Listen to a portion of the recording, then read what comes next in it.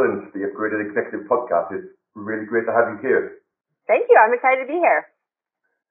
So, Amy, could you start by giving the audience a little bit about your background? Sure. So I'm an anti-aging and regenerative physician. I specialize currently in skin health and sexual health using sort of some of the newer treatment modalities like stem cells and energy, heat, energy, things like that. And I've been doing this for a while. But I actually, in the past, was an ER doctor, an emergency room doctor, which was sort of my first job. So what was it like working in the emergency room? It must have been fairly stressful. It was very stressful. So I did that for about 10 years. I'm residency trained in emergency medicine, and I worked for another 7 years. It was very stressful. It was good. I enjoyed it. But towards the end, I had 3 kids in 2 years. I had twins, and then I had a baby 20 months later. And there became a lot of stress involved in trying to deal with working full time and getting up at 3 in the morning to go to work. And, I was eating badly and not exercising and just kind of making bad choices. And I saw myself as sort of becoming more and more unhealthy. And at the same time, I started noticing that my patients who were coming into the emergency department were also kind of in this state of like just high stress, really unhealthy, like having a hard time, like even making like one more decision because it was so overwhelming.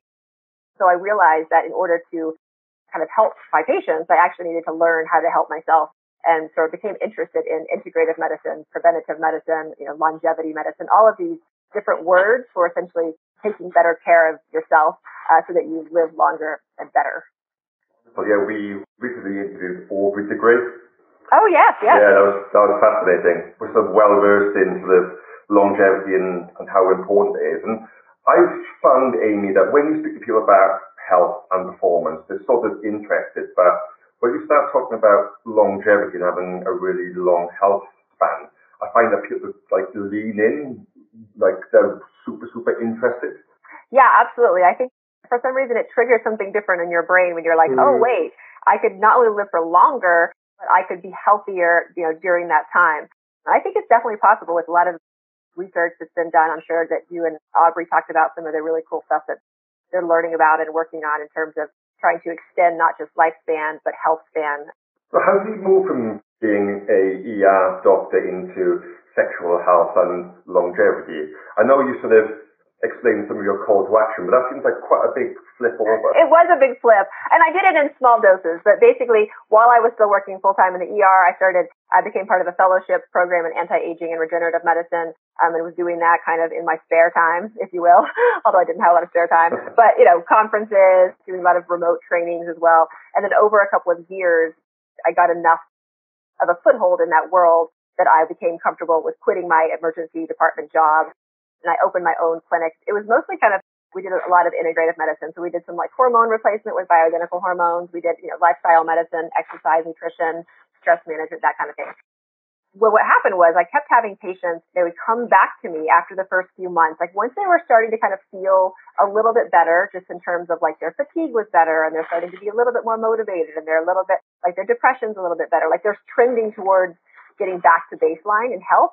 And they'd come to me and ask for help with either their skin, their hair, or their sex lives. And so I started learning like, oh my gosh, these people, they're all asking for the same things.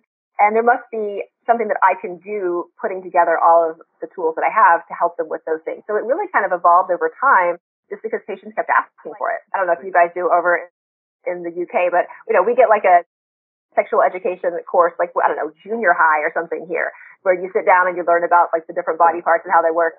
And then that's pretty much it. Like no one else ever really talks about the sexual organ system and like things you want to do to support that and things you can do to keep it healthier and sort of preventative things as well as treatments for that system as a whole in healthy people. And so I think it's definitely something that's missing from the curriculum, if you will. To me, that system is just as important as many of the other organ systems that we have. When I first started seeing patients, I had to kind of pull it out of them. Like I asked them a question, like, how's your sex life? And they'd be like, it's fine. And then I would kind of dive into specifics, like, well, how are your erections as hard as you want them to be? Like, like just getting kind of specific. And after a while, they realized that like maybe their things weren't as fine, as they thought. And so they became more honest with me. And what I found is now, like I was at a cocktail party this weekend and like random people coming up and telling me like about their sex lives and about people I don't even know. Like, so now I think it's kind of turned and people are more comfortable, but I'm happy. I'm happy about that. I want them to, to feel like they can talk about that kind of thing. I guess in particular for men, I would imagine it's probably more difficult for men to talk about their sexual performance. I think everyone has a difficulty, but certainly men do. There's concern about bringing that, out into the public or, even into doctors' offices. It's also true for women. I mean, women have for years have been really kind of just been ignored. Like, no one has even asked if they're enjoying themselves, or no one's even asked, like, well, how was this for you?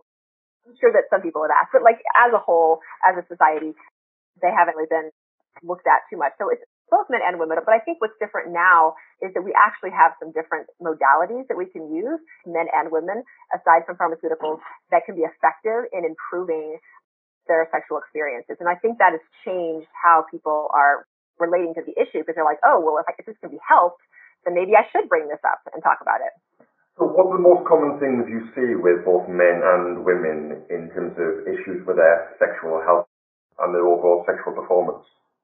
So for men, erectile dysfunction is definitely the most common thing. And that's, that can be anything from kind of mild, what I call erectile less function, which, you still have function, but maybe it's just not what it used to be, to, actual pretty severe erectile dysfunction. There's all different sort of shades of gray in there. But that's by far the most common thing I see. But I see other things. I see Peyronie's disease, which is, it's a scarring disease of the penis where you kind of get curvature and plaque formation and pain. And it's actually fairly common and people just don't talk about it. But that's something else that can cause ED. I also see premature ejaculation sometimes, but not as often. Mostly ED and men who kind of want to prevent ED from happening. And then for women, it can be anything. Women are tends to be a little bit more complex as far as what's causing the problem in women. But I see women with low libido or like low sex drive, low arousal, pain with sex, or orgasmic dysfunction where they're just having a hard time with orgasms or pleasure, or some combination of all those things. What's the right word for you, Amy? Are there more conditions, would you say? They are diseases, are they? There's no underlying pathology. Well, there sometimes is. It depends on what's going on. Erectile dysfunction, oftentimes, there is underlying pathology. There is, it's an arterial, like your arteries are filled with like plaque with atherosclerosis, which happens as you get older. Like, it's the same thing that's causing heart attacks and stroke. That same atherosclerosis causes erectile dysfunction because you don't have good blood flow to the penis. And just general inflammation can cause the cells in the penis to actually die, the smooth muscle cells, so that you're not able to sort of expand properly and have a full erection. So there can be underlying pathology, but yeah, I mean, condition is probably a good thing to say, and then you can figure out whether it's an actual disease or just, like a brief sort of period of time that you're having these symptoms. And are these conditions more prevalent with age? Yes. Yeah, absolutely. All of them are more prevalent with age, but I still see people who are fairly young who have some of these things also. So it can happen at any time, but certainly with age, it becomes more common. What's the typical age for a man when he starts to have erectile dysfunction? You can see him starting to get concerned. Usually over 40 is when it starts to kind of creep into the possibilities. They say that over 40, about 40% of men have some degree of ED. And that doesn't mean, again, that it's full on, like that you can't have an erection. It can be just like maybe it's not lasting as long as you want, or maybe it's not quite as hard as you want it to be, or just not as reliable. And so, it may sort of be a minor thing, but, over 40, about 40%. And then that number goes up about 10% per decade. So by the time you're 60, it's about 60% of men have ED, and you can kind of do the math from there. But it definitely becomes more common as you get older. Oh, wow. So if you listen to Aubrey de Grey and you want to live until you're 200 plus then? If you're going to live that long, I would argue that you have to be healthy enough to live that long. And if you're healthy enough, then you're going to have less of a risk of a lot of the things that I'm talking about, because again, it's all about, systemic inflammation in your, inflammation in your body, and the things that sort of happen that cause that ends up leading to some of these things and these problems. In the interview, I'd like to get into PRP and stem cells, but before we explain to the audience what those are and how they can be used, what are some of the things that people can be doing to prevent, erectile dysfunction or, maintain a high libido? Are there some things that they could be doing without using any therapies, and what things could they be doing now? Yeah, absolutely. So I think it's important to start with thinking about prevention, like you said. or even if you have mild symptoms, you think that those are often reversible. So some lifestyle things, and a lot of these are simple things that you probably already know about. The mental component is really important for both men and women to have successful, happy sort of sex lives. So making sure that, you're controlling stress and you're reacting to it properly, and maybe you're doing some meditation or some breath work or, yoga, long walks outside, whatever it is that you do that kind of really shuts your brain off. That's actually extremely important because you want to increase that parasympathetic activity, which is it's the opposite of the fight or flight. You want to be in the rest and relax phase. That's much more conducive to being ready to have sex. So that's, just kind of getting your mind mentally prepared is one thing. Then taking care of your body, again, super kind of ambiguous and vague, but things like controlling your blood sugar, controlling your blood pressure, your cholesterol, not smoking. Smoking cigarettes is one of the worst things you can do for your erections as well as just your health. And so things like that, exercising. We know that, for instance, men with ED, if you just go out and walk 20 or 30 minutes a day, that actually can significantly reduce your risk of erectile dysfunction.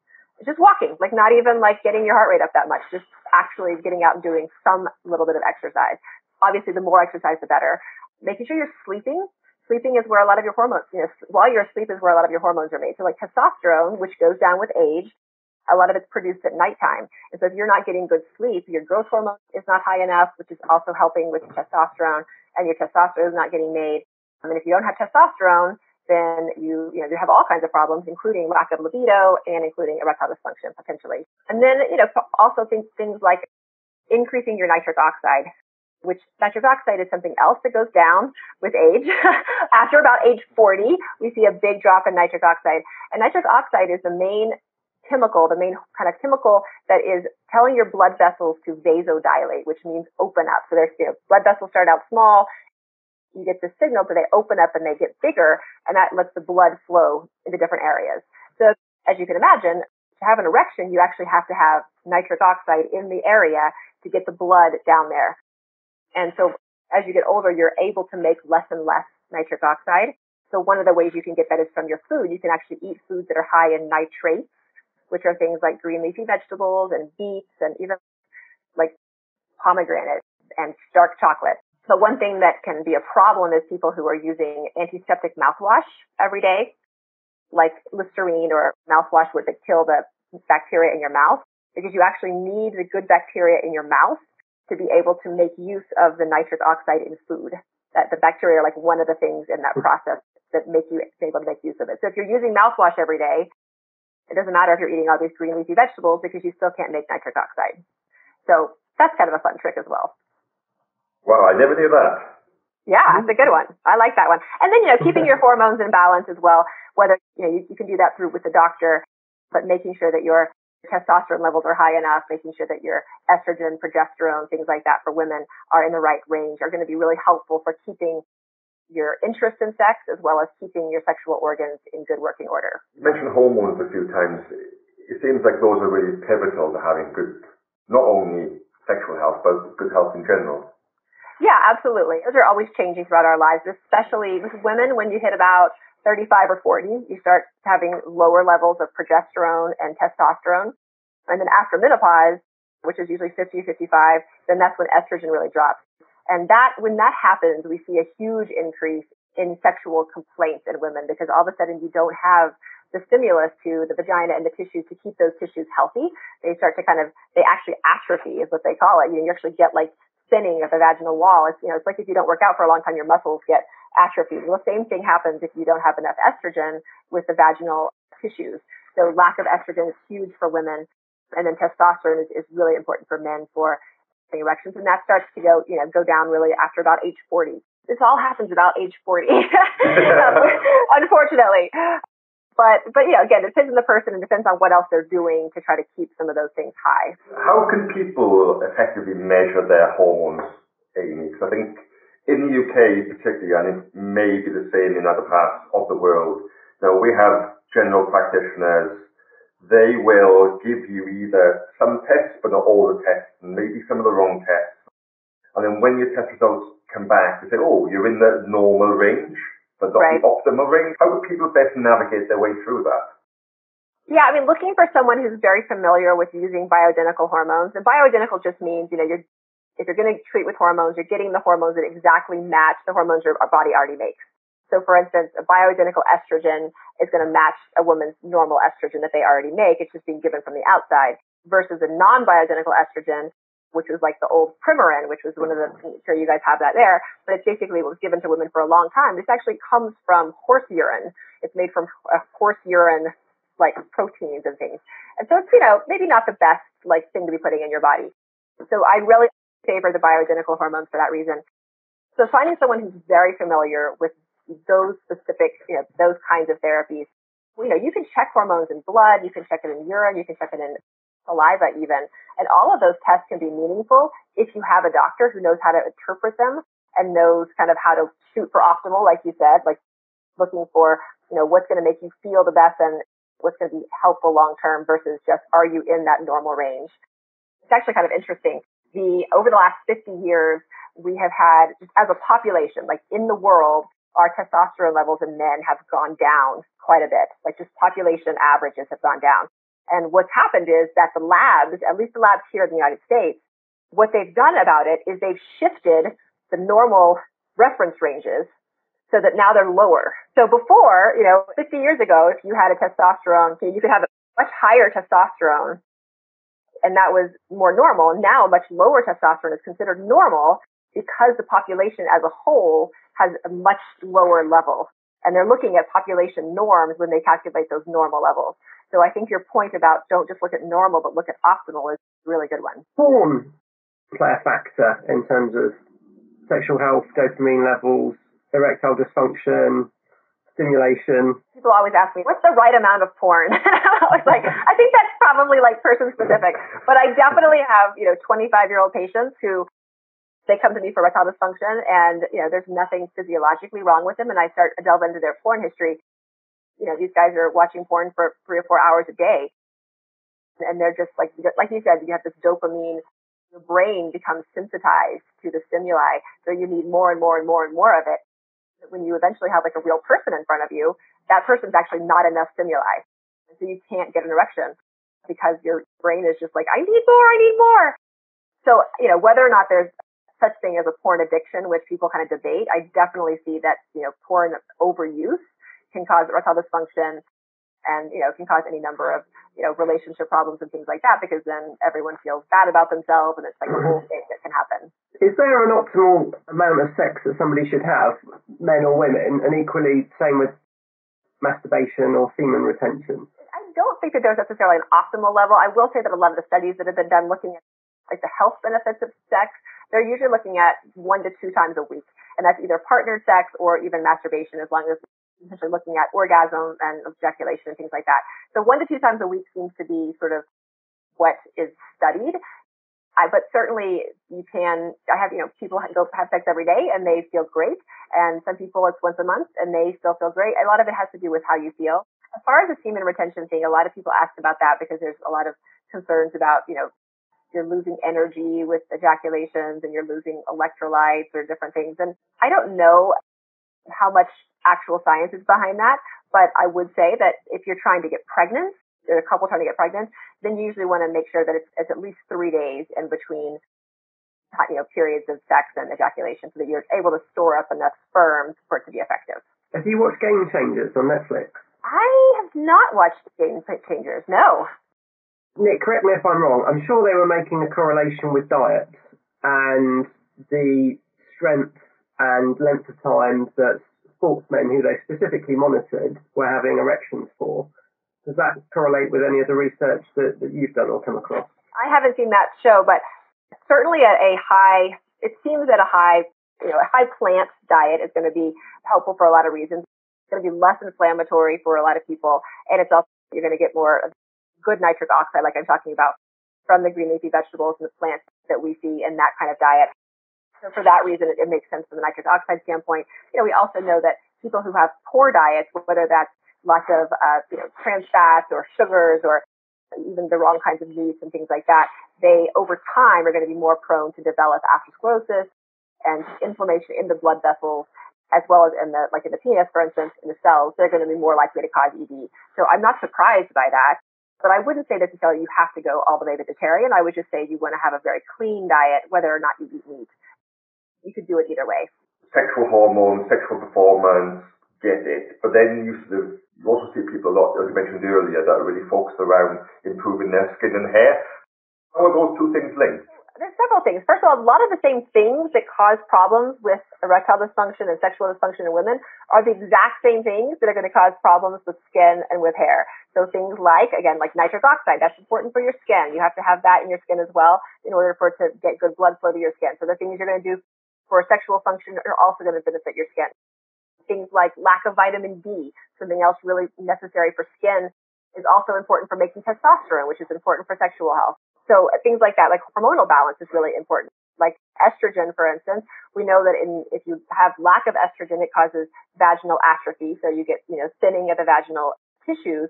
Well, the exact same thing happens on your face if you don't have enough estrogen. So once you kind of go through menopause for women, there's a sharp increase in the thinning of the skin, in the sagging of the skin. All that is because your skin needs estrogen in order to build collagen and elastin and a lot of the sort of main components to it. So the lack of estrogen becomes important.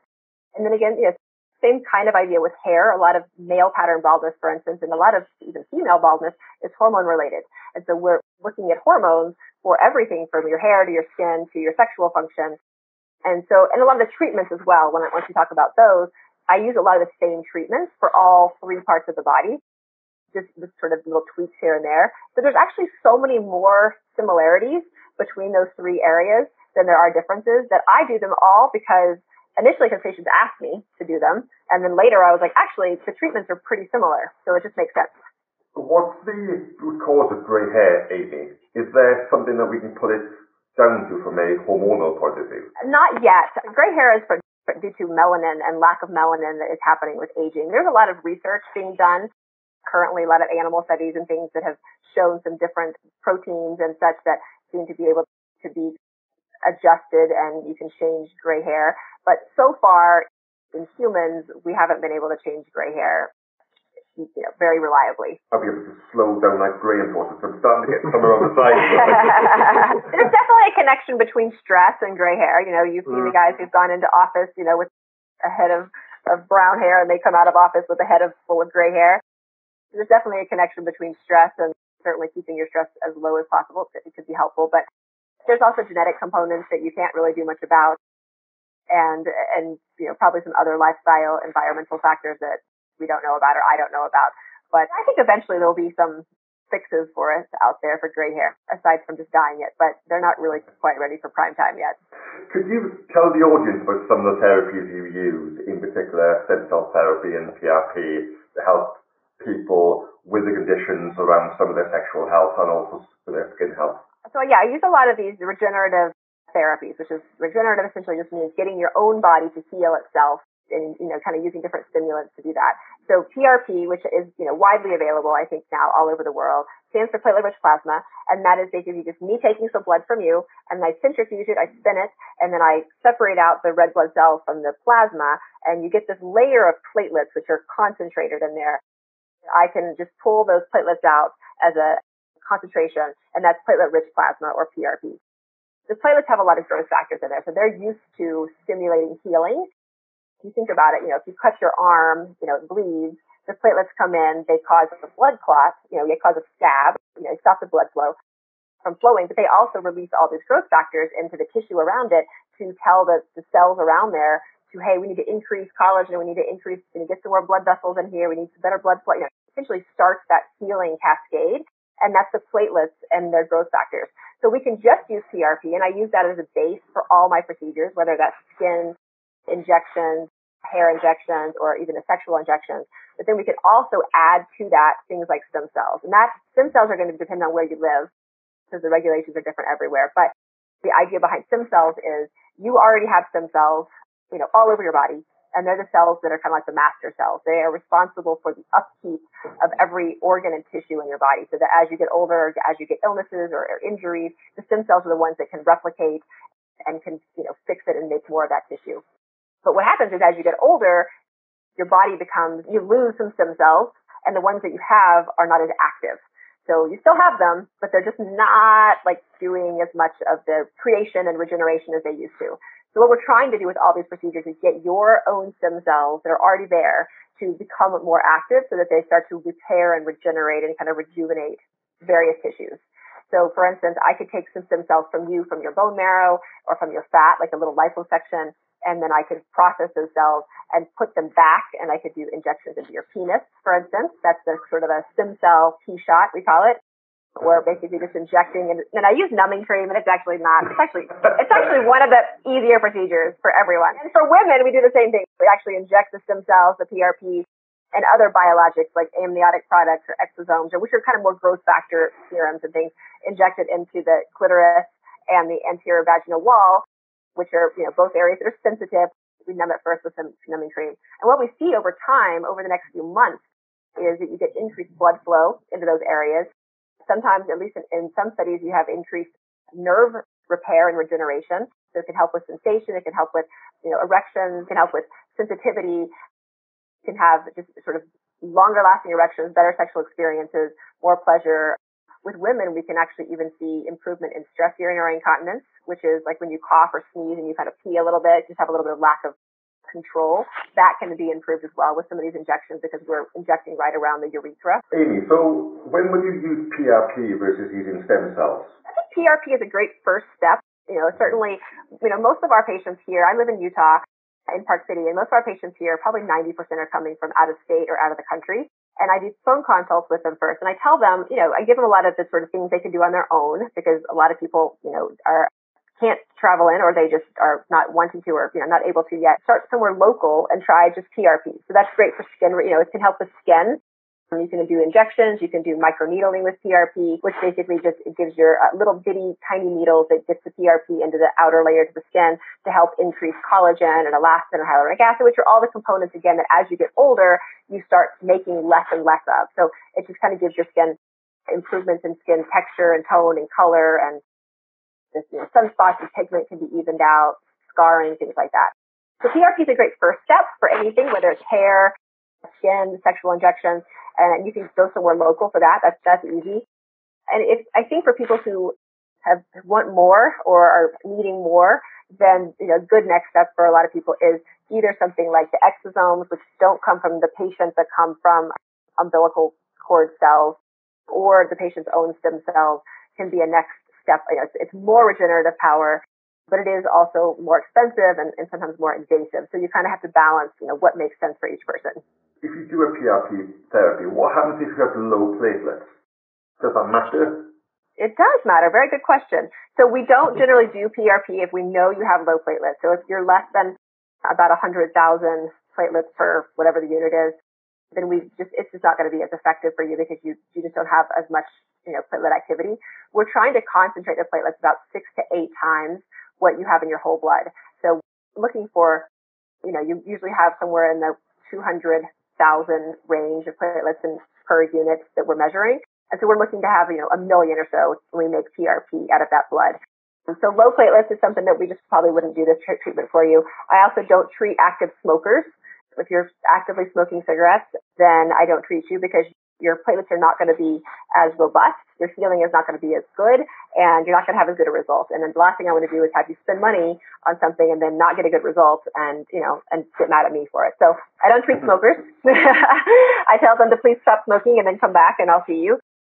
Same thing with just really sick people in general. If you're, heavy drinkers, diabetics that are not well controlled, like anyone who doesn't have a pretty healthy body, it's not as good a candidate. Because if you think about it, it's kind of like fertilizing your garden. So PRP is like fertilizer. Your stem cells and your cells that are already in your garden, we're just trying to fertilize those cells with PRP.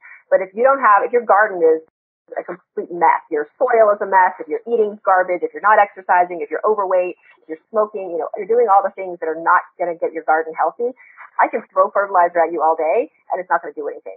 So you do have to do, patients have to do their part of the job in order for my part to be successful. Whenever I mention stem cells to people, they say, "Ooh, is that even legal?" Absolutely, yeah. In the beginning, that kind of George Bush era, the stem cells they're talking about were embryonic stem cells. So embryonic stem cells are very different, totally different than what we're talking about now. Embryonic stem cells like literally came from an 8-day-old embryo. So like a baby before it was a baby, and people had a lot of ethical problems with that, obviously. The other issue with embryonic stem cells is they actually have been shown to be, in some cases, they can form cancers, these weird like teratomas that have like all different kinds of tissue in there and all these things. So that kind of stem cells, those are still being researched. They're still being used in the lab. There are some people still, studies being done, but that's not what we're talking about now. We're talking about adult stem cells, which are called mesenchymal stem cells, or MSCs. Which, again, are found in every tissue of your body. We can easily get to them in your bone marrow and your fat, and we can use them. As far as whether it's legal, that depends on where you are and what it is you're doing with them. So in the United States, for instance, we're allowed to use bone marrow-derived stem cells for specific procedures.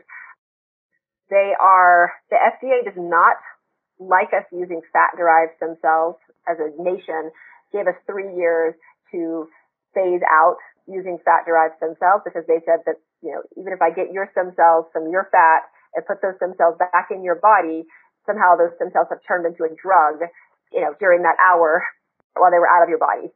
And if it's a drug, the FDA that's the Federal Drug Administration, they want to be able to regulate that drug. And so it's a whole thing. But yeah, so right now, unless things change, and there's court cases going on in the United States that actually may change it, but unless they change, then we can't do fat-derived stem cells after November of this year. And in some countries, like probably in the UK, a lot of stem cells are not being done, whereas other countries, like South America, Central America, places like that, they have even less rules, and they're doing all kinds of different things with stem cells. What's the difference between fat-derived and bone marrow-derived in terms of it going back into your body? Surely both are out of your body for a period of time, and wouldn't both then be drugs, even though they're not drugs, clearly? So what happened is for years, doctors were using bone marrow stem cells for like different, like for treating things like leukemias and lymphomas and sickle cell anemia and things like that. Essentially, doctors are allowed to move tissues in the body. You move intestines to make bladders. You move skin somewhere else to make skin grafts. Like doctors are allowed to move tissue around. And so bone marrow transplants have been used for forever, for many, many years, for decades, and have been, it was kind of figured out how to do it, and it was considered safe. When we started using the fat-derived stem cells for regenerative medicine, the FDA essentially said, well, we haven't studied that, so we don't know if it's safe. So even though the actual cells that we're getting from the bone marrow and the fat are very similar, they're both these mesenchymal stem cells, they have a little bit different growth factors and signals they're sending out, but they're essentially very similar. Because they don't have this long history of using fat for other purposes and disease treatments and things like that, the FDA is they're more worried about it just for that reason. Got it. And you mentioned the embryonic stem cells there. Is there a difference between gathering your stem cells, say, when you're a baby versus when you might be 18 versus when you might be 60 years old? Yeah, absolutely. So umbilical cord stem cells. So umbilical is different than embryonic. So embryo, remember, it's an 8-day-old embryo before it's even a baby. It's like, microscopic. That's embryonic, and no one's doing that. Umbilical cord stem cells are when you have a full-term baby, baby's delivered, everything's good, mom donates the placenta and the umbilical cord, or, gives it or keeps it. It essentially uses the cells in that cord of placenta from a full-term baby. So those are actually still considered to be adult stem cells, even though they're from a baby, but they're still similar to what we would get from you, for instance, but they're stronger. So they have more ability to send out growth factors, to be active, to create regeneration. So to answer your question, yes, if you have stem cells from a baby versus from a 40-year-old versus from an 80-year-old, you're absolutely going to have better results in general if you had the exact same number of each cell, et cetera, from the younger cells, because they're just more able to create that change. So anybody listening to this that is interested in stem cell therapy for whatever purpose in the future, maybe should think about having their stem cells extracted as soon as possible, even though they might not need them until later on in life. Yes and no. You certainly can do that, and some people are storing them. In the U.S., that's become kind of a problem because there's all these, again, regulatory issues with storing stem cells and all this stuff. But think about the stem cells that we're using, these mesenchymal stem cells. What's cool about them is that you can actually get stem cells from someone else and put them in your body, and you don't have an immune reaction to them. So, for instance, I could get umbilical cord stem cells from baby X that's not even related to me, and because those cells are not immune reactive, your immune system doesn't even see them for a long time, I can put those cells in my body, and I can use them almost like they were my own cells. So it's different than like a blood transplant, for instance, where you have to match everything exactly and you can't use someone else's blood unless you're like perfect, instinct kind of thing. With stem cells, you actually can use these, what they call allogeneic, which means the donor is different than the recipient. So what's good about that is as these therapies get, there's so much research being done, and as these therapies come online, you will have access to an abundance of stem cell products that are not from your own body, they're from someone else, but they will still be able to help you heal without having to necessarily store your own cells. Really interesting. And this is one of the reasons why I love doing this show, because you learn so many new things from experts. Because I was always under the impression, Amy, that they had to be your stem cells. Right. The fact that you could use somebody else's, incredible. But then I was thinking, increasingly I've seen these like placenta stem cell banks being set up. So when the baby's born, you take their placenta, it then gets frozen, I guess. Why are those things becoming so popular if you could use somebody else's stem cells? I love it. It's a good question. So that's a little bit different. Those stem cells that you're going to get from that, the reason that those can be helpful is because the stem cells that you might want to use later are what are called hemopoietic stem cells. So that's different than the mesenchymal stem cells. Heme means blood. So hemopoietic, basically those are the stem cells that make your blood. So the stem cells that make your blood, the hemopoietic stem cells, they actually do have to be matched from person to person. So for instance, if you have a baby, you keep the placenta and you keep the stem cells that are in there. You keep all of the stem cells. There's the hematopoietic, there's the mesenchymal, there's all the stem cells. Later on, if that child were to get sick with something like leukemia or something like that, where its body was needing more blood to be made by stem cells, you could use the stem cells from that placenta that was stored for that same person and have like a ready transplant of stem cells.